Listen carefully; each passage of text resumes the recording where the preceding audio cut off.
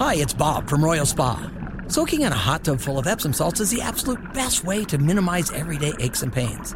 And we know all about Epsom salts at Royal Spa. Royal Spa hot tubs are the only hot tubs on the market that can safely and effectively use Epsom salts. Made right here in Indiana, Royal Spa hot tubs are the highest quality hot tubs on the market.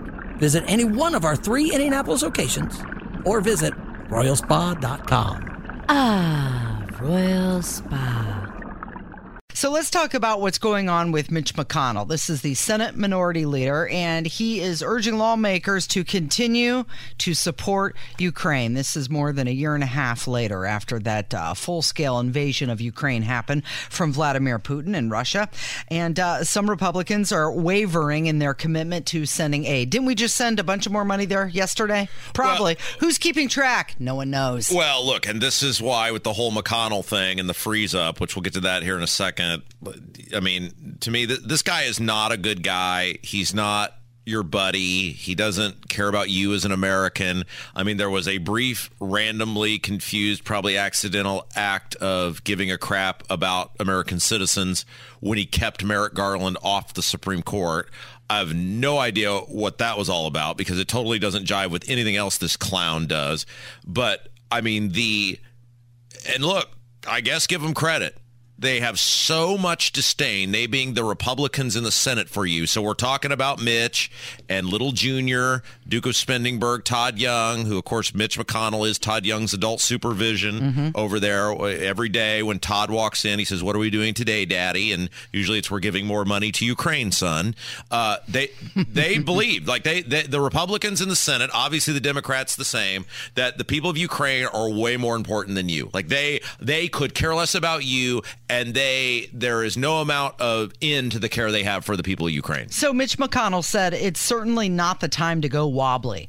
Isn't that ironic coming from him? Hey-oh, I see what you did there. Yeah. He said now with Ukraine bravely defending its sovereignty and eroding Russia's capacity to threaten NATO, it's not the time to ease up. So he's just literally gunning for more money to be sent over there. Now, here is Mitch McConnell. He did not freeze up during this statement. He was certainly able to stay on point and make very clear how much he loves the Ukraine. The president has, I think, been too slow to keep the commitments that he's made publicly, but at least he's supporting the effort. I think he could have done it more skillfully, but he is supporting the effort, and I intend to continue to support it, and I hope the majority of my colleagues will feel the same way. Can you, I mean, okay, you can't even see the guy, right? But we all know what we've seen. Just listen to that feeble old voice, and you as a senator are saying that's the guy I'm going to follow into battle? Like if you're Todd Young, that's the guy you take your marching orders from? How pathetic are you, not only as representatives of the people, but how pathetic are you as men that this just, I mean, I want to puke when I hear that guy's voice. Your country is suffering. And Mitch McConnell, your country is suffering in large part because of the decisions made by you and your cronies. There are people who can't afford their mortgages. There are people who can't afford food. There are people who can't afford gas. The people who can are people like me who are working 2 or 3 jobs to be able to do it. And you don't give a damn about those people at all. All you're focused on is this country who not too long ago hated us and was Team Saddam Hussein. Yeah, his answer is just to send more money to Ukraine. Kevin McCarthy says that he still supports Ukraine, but not as a blank check. Of course, there's some division going on in the GOP because Marjorie Taylor Greene and Matt Gaetz, they've increasingly been speaking out against sending more money to Ukraine. Other than the theory on, oh my gosh, if Russia gets this, then they're going to do this and they're going to do that and blah, blah, blah. Why are we so in love and in bed with Ukraine? What has Ukraine ever done for us?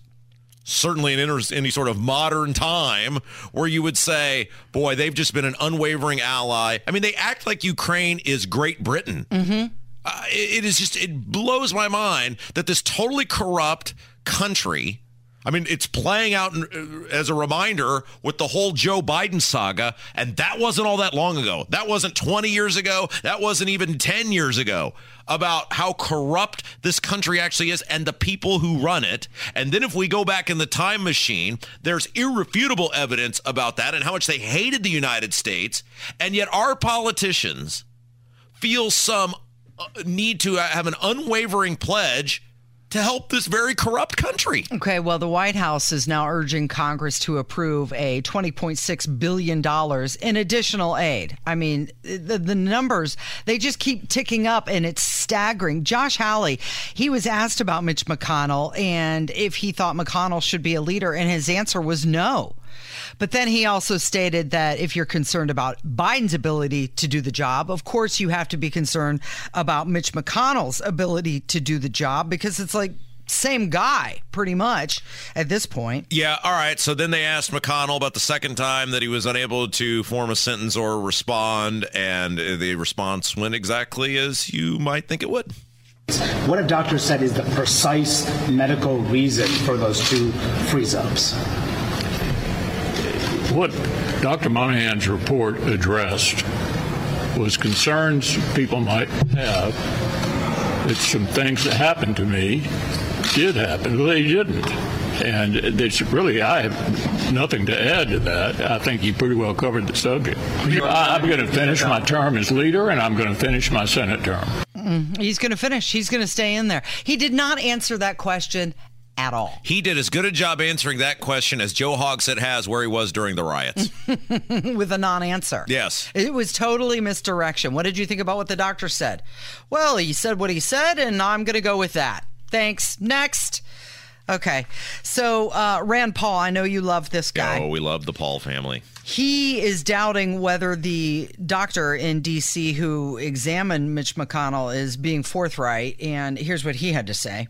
I think it's an inadequate explanation to say this is dehydration. Well, I've practiced medicine for 25 years, and it doesn't look like dehydration to me. It looks like a focal neurologic event. That doesn't mean it's incapacitating, doesn't mean he can't serve, but it means that somebody ought to wake up and say, wow, this looks like a seizure, and maybe there's some seizure medication that could be given for this. You know, do we only have 2 episodes, or are we having 1 episode a day that we don't know about because it's not happening in public? Now, it isn't my business to tell anybody else to reveal their medical records, but at the same time, I think if you go halfway and you reveal stuff that doesn't make any sense, it just leads to more questions. Senator, given what you've seen and your medical background, are you confident in his ability to lead the conference?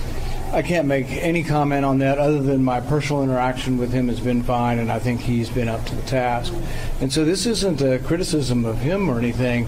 It's a criticism of the way it's being handled publicly by giving a diagnosis that everybody thinks is a lot less than what it actually is. So then people automatically think, wow, it's a lot worse than it actually is. But it could be something very treatable. Seizures are treated. Many people in high-functioning jobs have seizures. Many seizures after trauma go away. But there's a lot of things I don't know.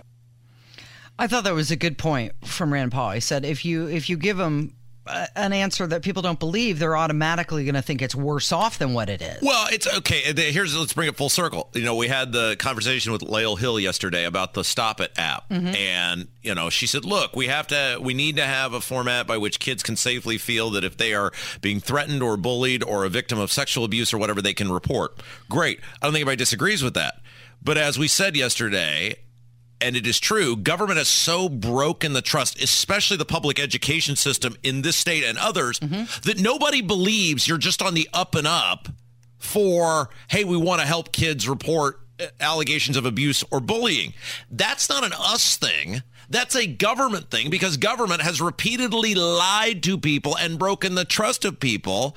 And so what happens then is, even if something is well-intended, it doesn't come across that way. It doesn't come across that way. You don't believe it. You broke the trust, you being the government.